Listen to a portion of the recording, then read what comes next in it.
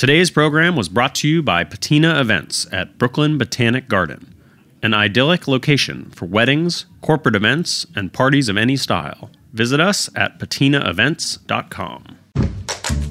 This week on Meat and Three, we're bringing you 4 stories about lost and found culinary treasures. We are searching for what will be lost, and we're trying to rejuvenate it. What we try to do is collect these sourdoughs that contribute to the biodiversity of sourdough in order to store them, to document them, and be able to preserve them for the future.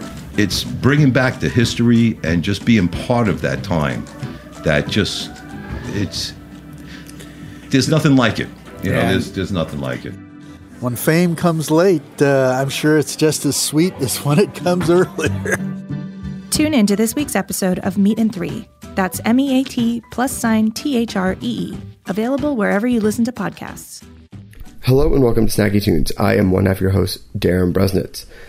On this very special episode, we dig into Stagecoach and Coachella with Golden Voice's Nick Adler and Lizzie Stadler. We talk about this year's culinary offerings, the secret bars hidden at the festivals, and Guy Fieri's barbecue festivities. Then we go deep, I'm talking deep into the archives, to bring you a blood orange performance in celebration of his Coachella appearance at this year's fest. So sit back, relax, and enjoy Snacky Tunes on heritageradionetwork.org. And one note, we did this as a call-in. I apologize for the feedback and for the echo in my voice, but it's all great, so enjoy. We talk about food, we talk about music, with musical dudes, finger on the pulse, Snacky Tunes.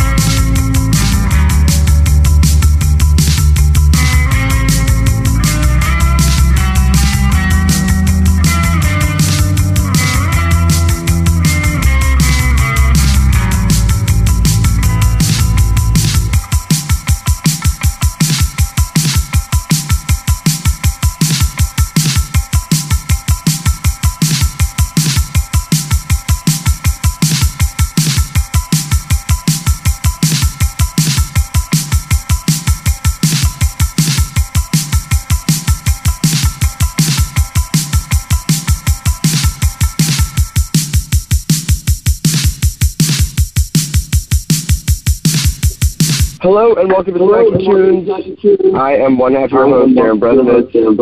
If you have had a wood-fired pizza or an artisanal taco at a festival in the last few years, you have our two following guests today, Nick and Lizzie. Welcome back to Snacky Tunes. Hi. Thanks for having us. So we are days out from the festival. How are you guys doing? How is the food setup looking? What are these last few days like in preparing for feeding hundreds of thousands of people? A lot of it is just getting ready and prep. The last couple of days have actually been a little bit slower only because we don't have any restaurants on site, and they start coming in today. So as a lot of the site ends up calming down, we tend to get much busier as we get closer to site. So a lot of our builds are in their final stages, making sure power, water, and all of that is in place. And then, starting this afternoon, we're going to start to see hundreds of restaurants start showing up on site. So people know what a backstage feels like at a restaurant, at a festival, the VIP area, the artist lounge. What does backstage of the food vendors feel like at Coachella and Stagecoach? I don't know. I definitely wouldn't want to hang out there. It's like any busy kitchen, that you've ever happened to walk through or peek in the back of. You've got grills, hundreds of grills going, fryers. Everybody's back there cooking. So it's quite busy back there. Yeah, it's not, we're out. People have to kind of make their kitchen, so not every kitchen is the same. Some people are overly organized and have it really set up in a very specific way, and then other people are not as organized. So we're there to kind of help guide people and help them, but there's some common areas back there, which is cool to. As we get through a couple days and people figure out their operation, you start to see the chefs hanging with each other, sharing food, talking about recipes. So, I think for Lizzie and I, that's one of our favorite parts of this, is really to see that community come together. One of my favorite things that's happening this year is the Koji Vili, which is celebrating 10 years of Roy Choi. How did that happen? What's going on there? What can people expect? Yeah, so I believe it's Kogi Town, is that right? Yeah, it's a Kogi Town drive-in sort of theme to it. And he's, featuring his restaurants, so Kogi and Shago, and so we wanted to do something to highlight Roy, since he's been with us he's been the original out at Coachella. So we wanted to highlight him in such a special way this year. And he really, I've had a chance to talk with Roy a couple times over the last few weeks, and he really, as he did for LA, and I give him those props, that he really helped shift the way that we look at food and we eat food in LA. At a time where most people thought LA had the worst food in the country, and in came the Kogi truck and really started a huge shift. The same goes for Coachella, where there was not a brand name on the field before the Kogi truck showed up. It was pizza, taco, burger. And then there's this food truck that says Kogi on it. And him coming in and being that kind of first for us ended up making it easier when I came in 5 years later and started to transform our food program.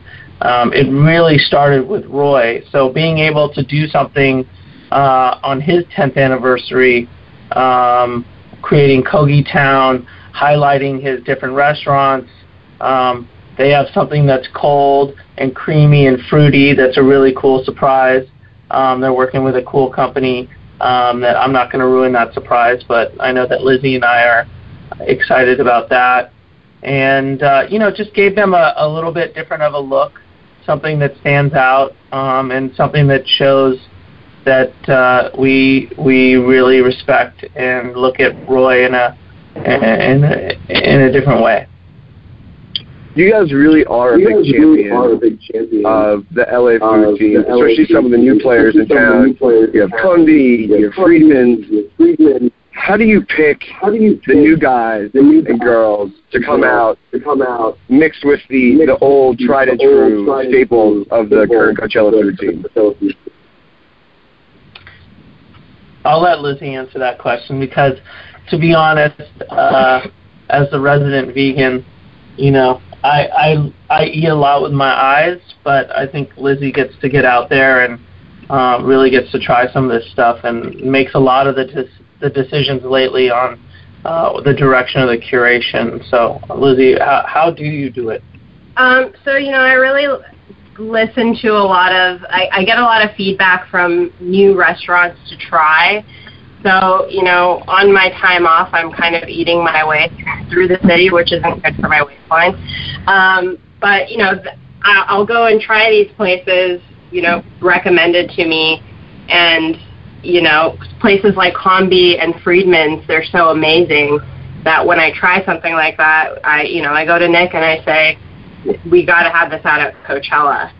So really it's just going around the city and trying all these places recommended, whether it's a chef that has been in our circuit for a while telling me that I got to check out this place, or friends or coworkers that tell me that I have to check out these places.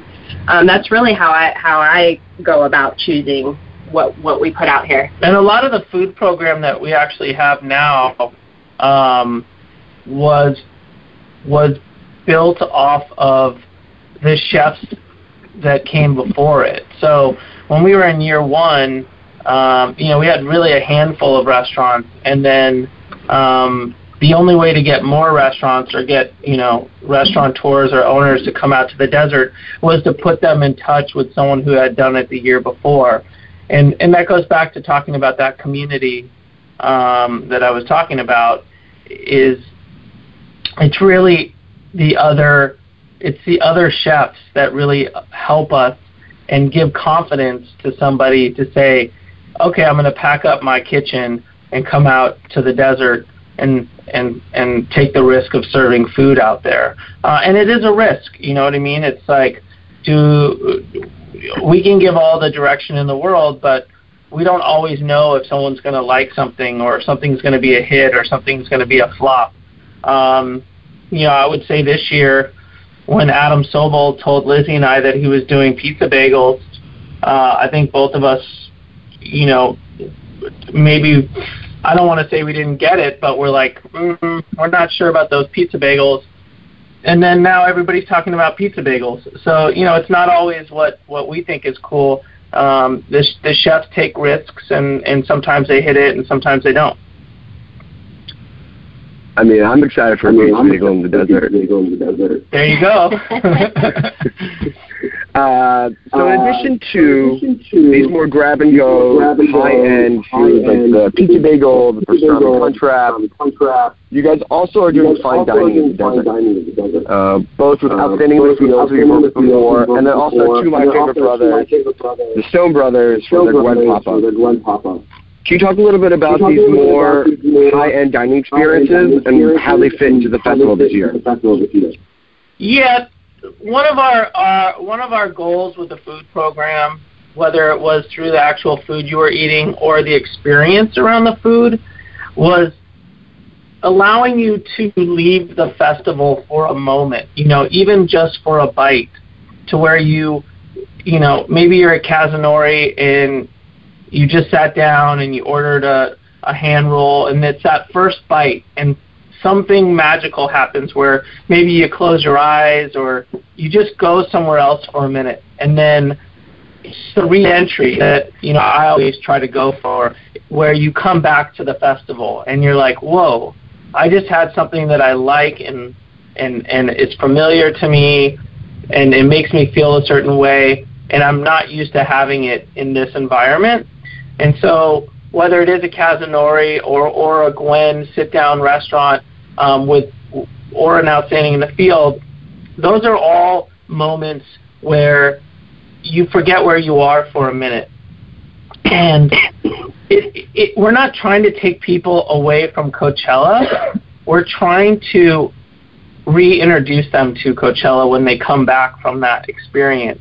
And whether that's the tiki bar that we had last year, where you go into the tiki bar and you kind of lose yourself for 10, 15 minutes while you have a drink, and you almost forget where you are, and then you step back outside and you're like, whoa, like I'm at Coachella?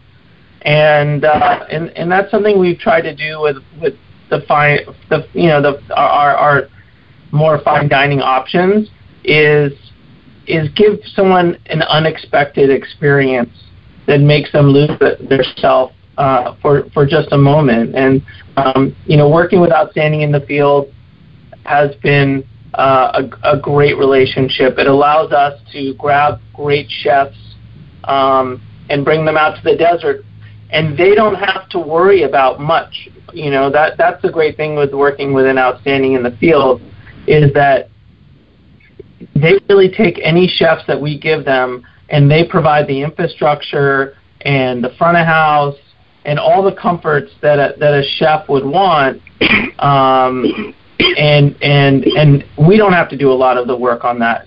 So that relationship has been great for us.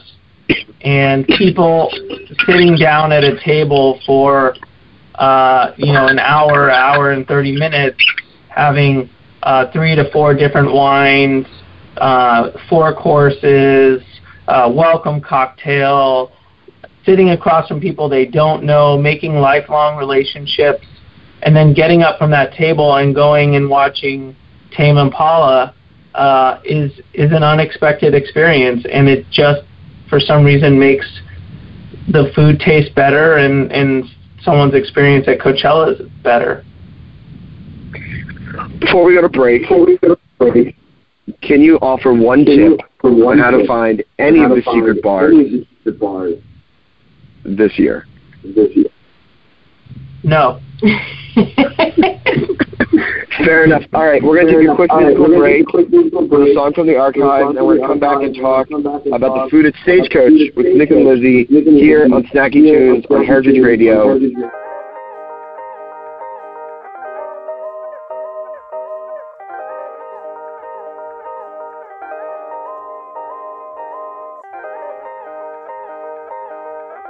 I talk nicely to them and try and get them to come closer.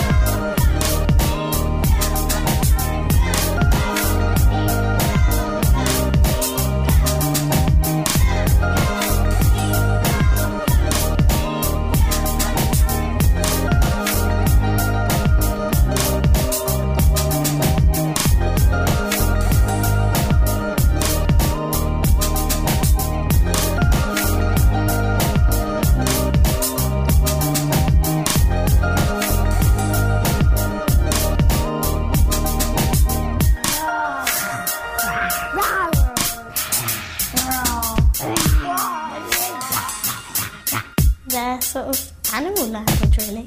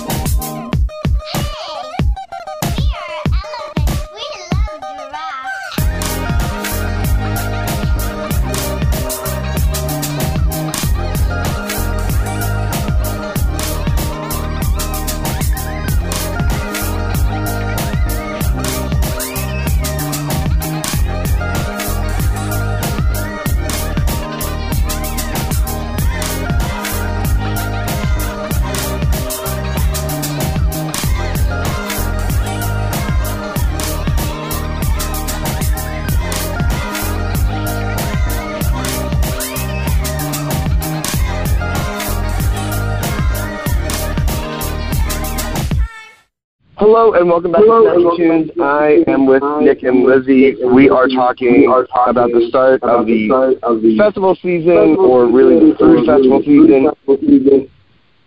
So Coachella and Stagecoach have different vibes, from everything from the music, the people, and especially the food and drink. For people who may be less familiar with Stagecoach, how would you sum up the food and drink experience at that festival? I believe that we might have more potential for a great food festival and experience at Stagecoach than we do at Coachella, which is hard for me to say because we worked so hard on the Coachella food program and it just fits so well. But we also, that took us 5 years to kind of figure out that operation and what works and what doesn't. Purposely, Lizzie and I did not engage in the Stagecoach food experience until we really understood what that crowd wanted, and I think we get that now. And we needed someone like Guy Fieri to. Not so much, we didn't need him to curate although he's helped tremendously with that, and we didn't need him to show us the experience, but we needed someone to be able to tell the crowd, hey, we got good food here. And while there's always been solid barbecue and pretty good food on the field, now there's a focus on it. And through Guy and his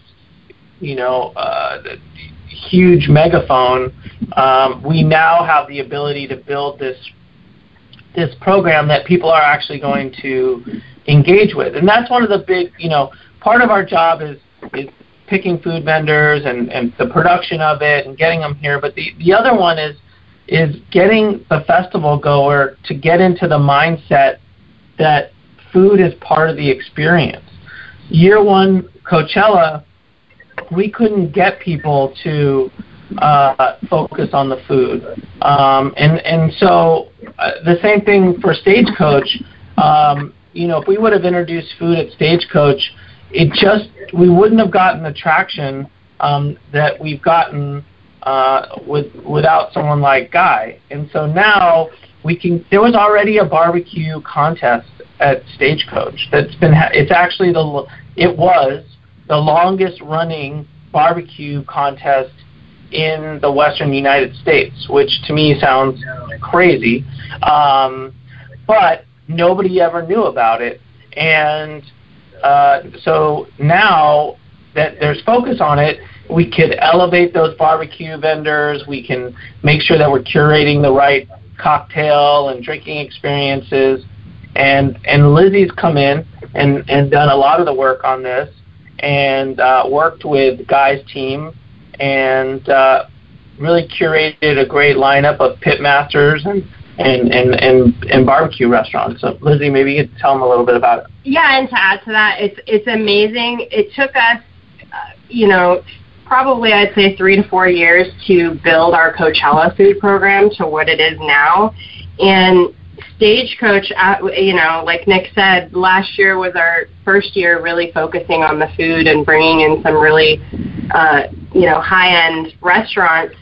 This year, it's amazing to see, I get an abundance of emails from restaurants that want to participate, and now I'm kind of like, well, we don't have the space, which is it's a problem, but it's a good problem to have. And year 2 of Coachella, it was like we were struggling to convince restaurants to come out. So some of the big ones that we have coming out are Pat Martin, Adam Perry Lang, the Fox Bros, Chuck Frommer of John Mull's Meat. So we really have a good variety of pitmasters coming out. And one of the cool things about doing this is that a lot of this food, like the music, centers around Nashville, and so we did a trip out to Nashville, Lizzie and I, and got to understand what was happening there in the food scene. Kind of this shift from maybe a more traditional barbecue and American food center to we got to go to Sean Brock's place, and we're starting to see this shift to fine dining in Nashville as well. And so we want to find that nice mix between something that people really recognize and also give those options of a finer experience. But out there, we also got to go kind of East Nashville, and we went to a Moss Taco, which is kind of the underground of the scene out there, and just a tremendous taco. Really, for us, we love tacos, burritos, anything you can hold in your hand. And I think traditionally, Stagecoach has been more of a plate type festival, which really lends itself to only one meal a day.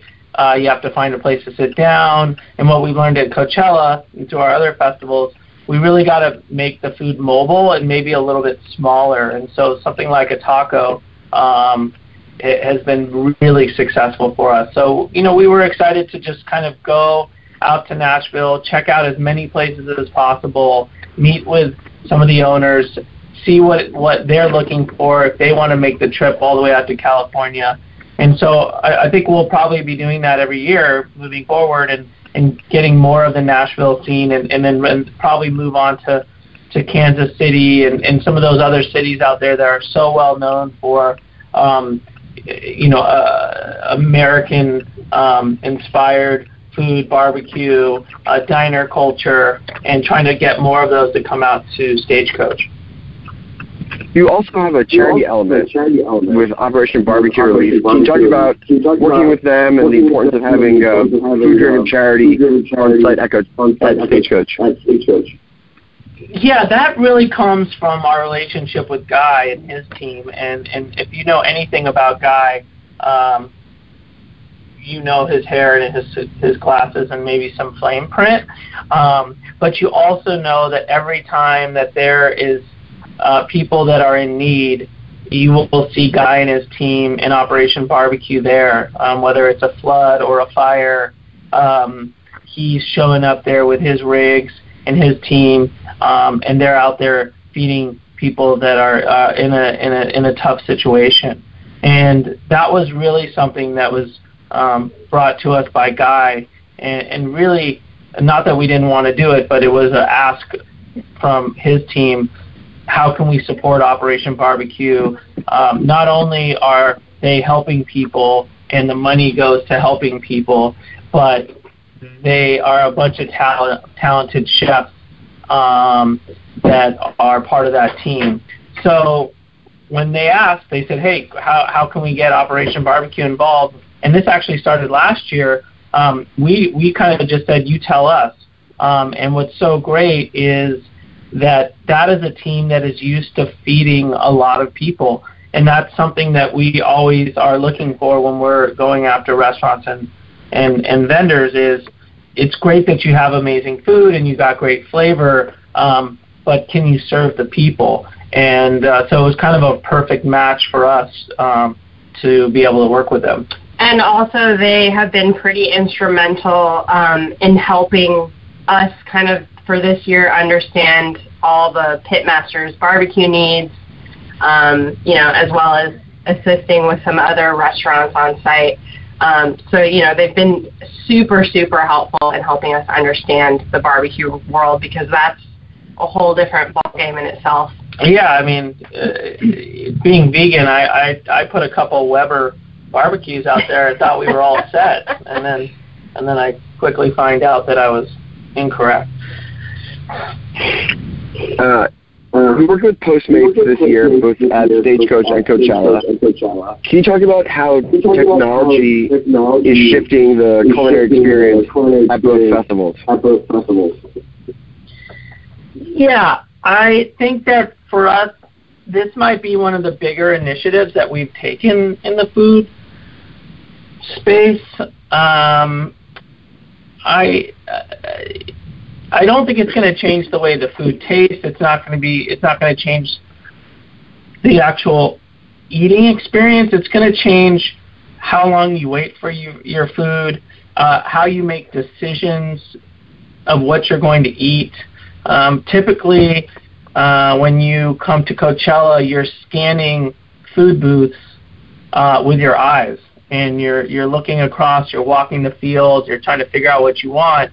Now that is an app-driven experience when it comes to Postmates. So that's sitting down on the grass, opening up your phone, looking at pictures, seeing what other people are eating, and then pressing a button and going into a menu, figuring out what you want, paying for it there on your phone, getting up and going and watching a band, and then getting a notification that your food is ready for pickup.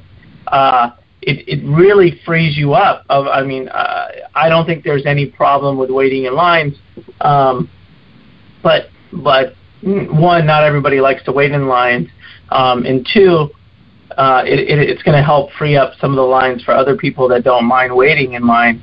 But it also allows you as the individual to have a little bit more freedom. You're not basing your decision to eat on how big a line is. You're really basing it on when you want to do something. So we think in that aspect that the Postmates is offering, and us, in partnership with Postmates, is offering a really game-changing experience. It's on us in the operations side to make sure that goes smoothly and that works. Again, it's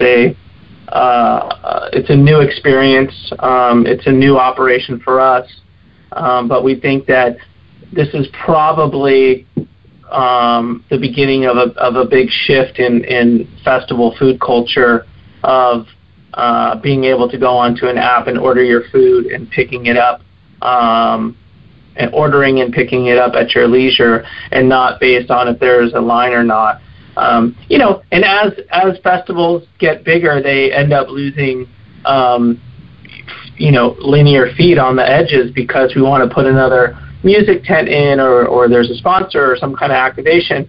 That's only going to take away. Someone has to move off of that space, which then allows us to take things like food and beverage and put them back a house and move towards an app. So we end up probably having more options.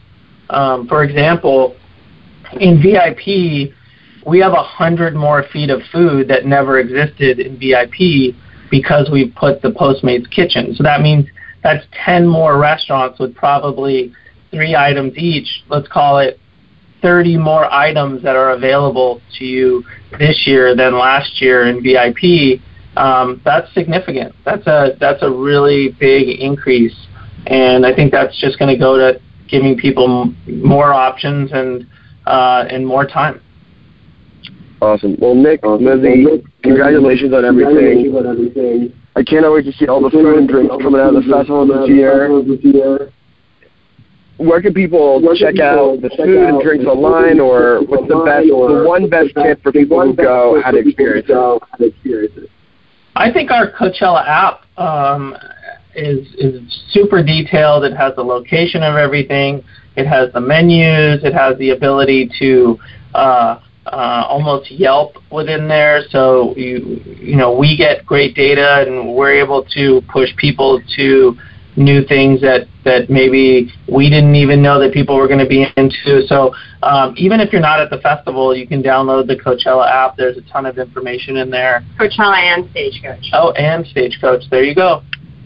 Awesome. Well, thank you guys so much. We have another song from the archive, and then a classic vintage performance from Blood Orange in honor of his appearance at Coachella this year. You're listening to Snacky Tunes on HeritageRadioNetwork.com. All right, that's it, guys. Thank you. Thank you as always. Yes, thank you guys, and have a great next month, and I hope to see you guys soon. You as well. Bye. Ladies and gentlemen, the next L train is now arriving on the Manhattan-bound track. Please stand away from the platform edge.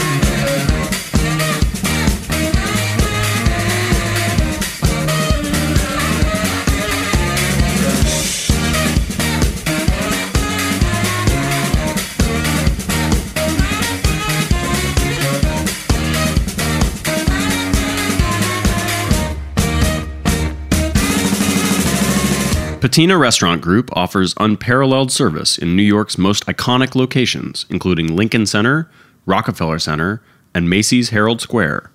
Patina is also the exclusive caterer at Brooklyn Botanic Garden.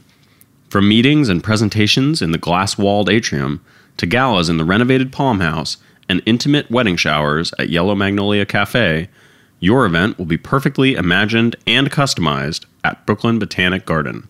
You can also enjoy a la carte brunch and lunch at the picturesque Yellow Magnolia Cafe overlooking Lilypool Terrace. Executive Chef Morgan Jarrett's unique menu offers warm, distinctive cuisine with a focus on local vegetables, grains, and sustainably sourced meats and fish. Are you enjoying our podcast? Heritage Radio Network has lots more. I'm Ethan Frisch. And I'm Jenny Dorsey. And together we host Why Food, a podcast about innovators, career changers, and entrepreneurs who are changing the face of food. How did these folks decide to hit the brakes, start over, and become inspiring chefs, entrepreneurs, farmers, and activists they are today? Browse episodes of Why Food wherever you listen to podcasts and on heritageradionetwork.org. All right, you're listening to Snacky Tunes. That was just a quick 3-set of our CMJ favorites. That was First Aid Kit covering Fever Rays When I Grow Up. Before that was Baths, as in I'm taking a bath, Animals, and then Royal Bangs, New Scissors. 3 bands you should check out. All good stuff from CMJ. In studio with us is the wonderful Dev Hines of Blood Orange and Lightspeed Champion. Dev, welcome to Snacky Tunes. Thanks for having me, man. You are really enjoying that pizza. Oh my god, I just kind of destroyed like 2/3 of it in a second. So, we know you from Lightspeed Champion from being on Dinner with the Band. Yeah. And we made some delicious falafel and hummus. Yeah. And how do you do Muharama? That was it. But now you're starting a new side project, Blood Orange. Why don't you tell us about that project? Yeah, it's it actually started, I guess, just over a couple years ago. I was just I'm always writing songs at home, and I just started writing songs for like pop artists and stuff. And and on a side note, I had like a weird throat operation where I was kind of working out my voice and stuff, and just ended up writing these songs. I guess are kind of more influenced by like kind of 80s soul and kind of funk and pop that I've always listened to. So yeah, and then I've been doing a ton of songs, and then I've actually done an album now, and kind of finished mixing and mastering it. And what's the name of the album? It's called Coastal Grooves, I think. You think? Well, I had that name. I have names like so far in advance, it's kind of silly. So I came up with that name like a couple years ago when I misread a Tropicana bottle. Oh. Well, what did it actually turn out to be? Coastal Groves. Oh. That's usually very funky orange juice. That's usually how I come up with names for anything, just mishearing stuff. So how is this going to be different than your Lightspeed Champion stuff? It's I feel like it's a lot more direct. Like it's kind of the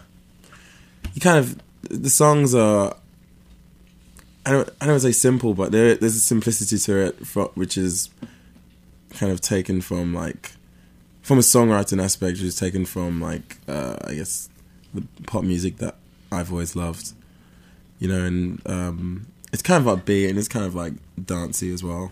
But Lightspeed stuff is pretty. I always feel like it's like a mass of wires that you can't be bothered to fix. That's how I always view Lightspeed. Like, I don't know, like everything's connected and everything is working like good, but then you gotta like sort it out and untangle stuff, and this is more like a good adapter that just works fine. Okay. All right. Well, let's hear a song. Let's hear. What are we gonna hear first? I'm gonna hear a song called "Bad Girls," which actually wrote a few weeks ago, and I recorded a version, and incidentally, there's a version recorded with Solange Knowles for her album. That's awesome. Yeah, it's gonna be cool. It's gonna be a good record, I think. Okay, cool. All right, so this is Blood Orange live on Snacky Tunes. Here we go. I should say I've never actually ever even played or sung this out loud before. Yeah.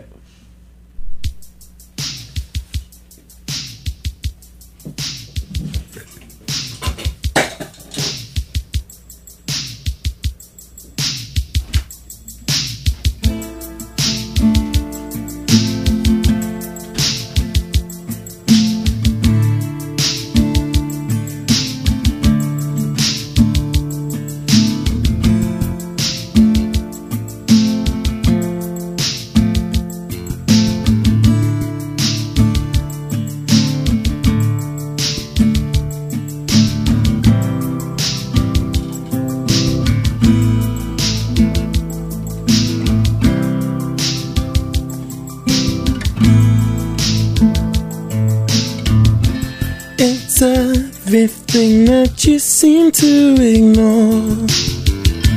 The alcohol you stole and never bought. The taxi ride on your way home. The taxi ride, you never know where you're going.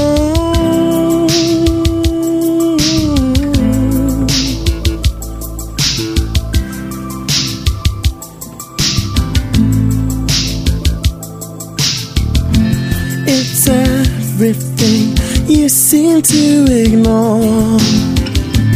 The alcohol you stole, never bought. The bed you wake up in, that's not your own. The night you worked out your end gone.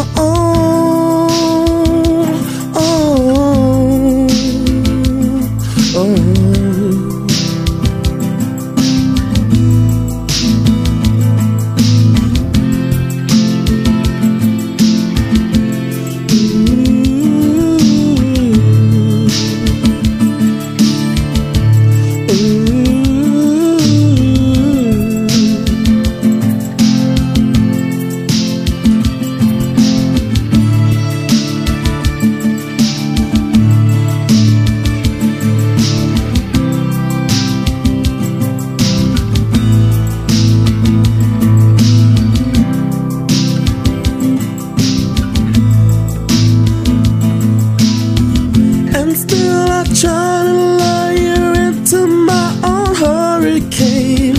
It's like you stopped me trying from 1,000 miles away. I look down on you so deep down, know that we're the same. It's stupid thinking that you would want to come play my game. Tell me what's wrong. Tell me what's wrong. Tell me what's wrong. Tell me what's wrong. Oh,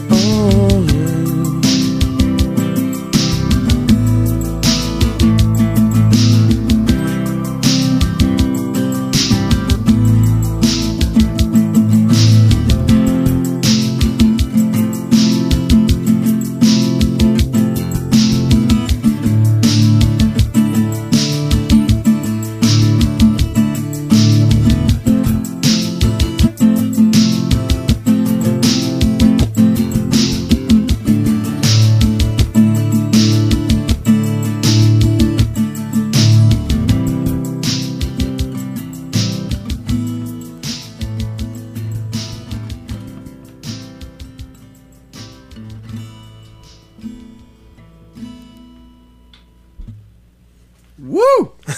Awesome. Thanks. Very nice. I should have warmed my voice up a little. Yeah. So that's going to be on the new album as well?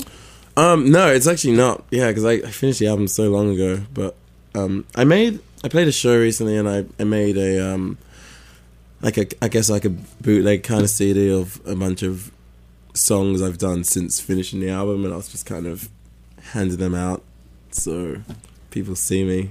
I can give them a copy. Like, I don't know, like it's like 10 songs I did since the album, which just exist, so I don't know what to do with them. So being on the road a lot, as you are, and also having a famous fruit, if you will, or mystical fruit as your new project, what do you like to eat when you're out on the road or out on tour? It's funny, because it depends where you are. If you're in England, for example, the best bet is a store called Marks and Spencer's. Oh yeah, which is which is actually, I used to work there when I was really? growing up. My dad was was a manager in a local store, so I spent a lot of my childhood in Marks and Spencer's. But it is probably the best place to go because the quality of the instant food there is so much better than everywhere else. Yeah, it's like Dean DeLuca's here in New York. Exactly. Yeah. And, England's a tricky place for food. It's to say the least. It's funny. I remember when I moved here and I'd always say to people how, when people say a place isn't good or they didn't have a good meal in New York, I feel like that means that they didn't really enjoy it that much. Whereas in England, that means that you had a severe case of poisoning and it was completely unedible and and so it's a big difference there. But in Europe it's cool because you can kind of experiment, because there's so many places in Europe that really do love their food, and people are usually excited if you talk to them about sharing that with you. Now, you've changed your dietary habits quite a few times, even since I've known you. Yeah, but you said growing up you had a not a great stomach, but then you came to America and you changed. Can you talk about the different type of foods you're eating throughout your life? Yeah, no, definitely. Yeah, I guess growing up, I had a really intense stomach issue where I kind of missed a lot of school, where I was just off sick and stuff, and so at that point I actually had to cut out gluten, lactose, and a ton of other stuff, fizzy drinks, didn't drink alcohol, etc., spicy foods.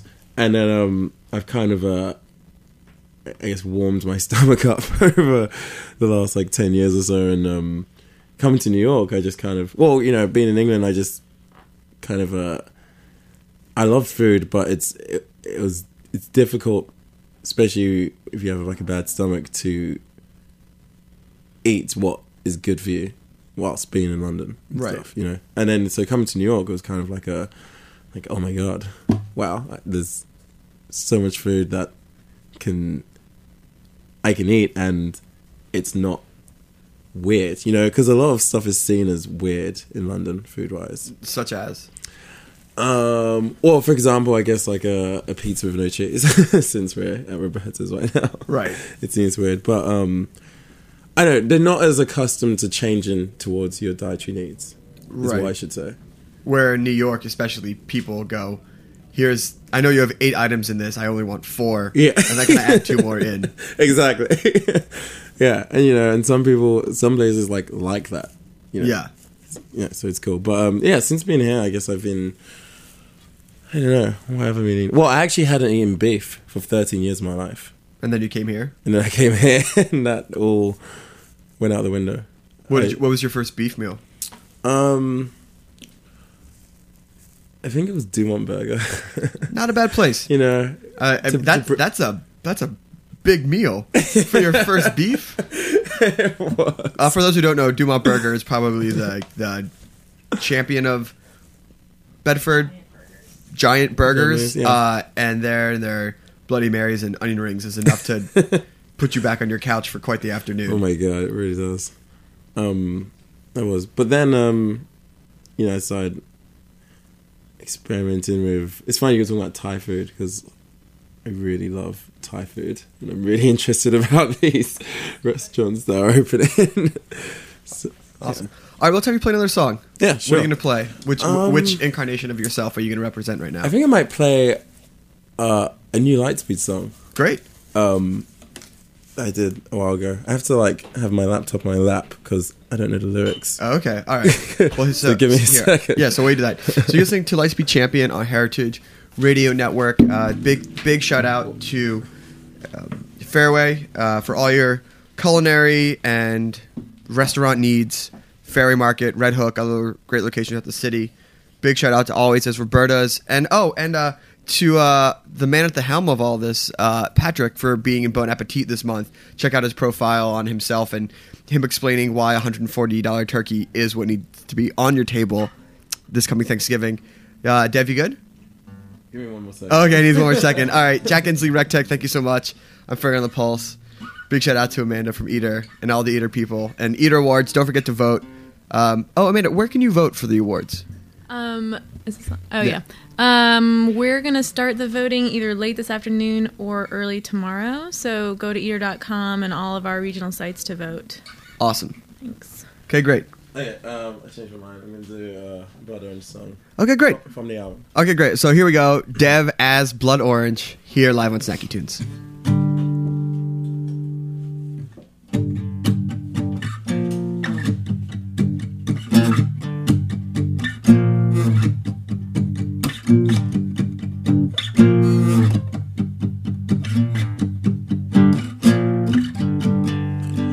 Wake up, tasty trees. Your quilts are incomplete. Lovers stay in bed. Ambivalence, your head. Distance into brief. This mongrel lost his keys. Owner set me free. So the ocean cleans my feet.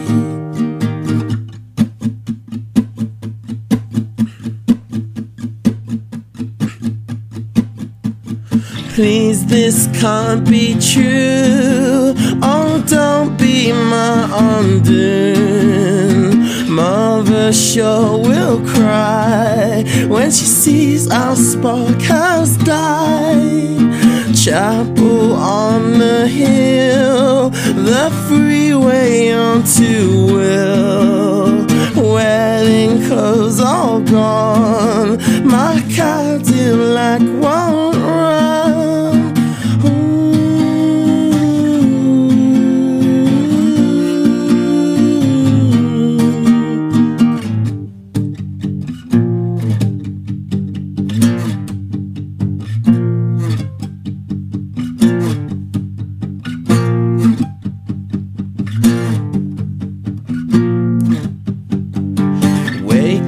Tasty treats, your quilts are incomplete. Mother sure will cry when she sees our spark has died. Chapel on the hill, the freeway onto Will. Wedding clothes all gone, my Cadillac won't run.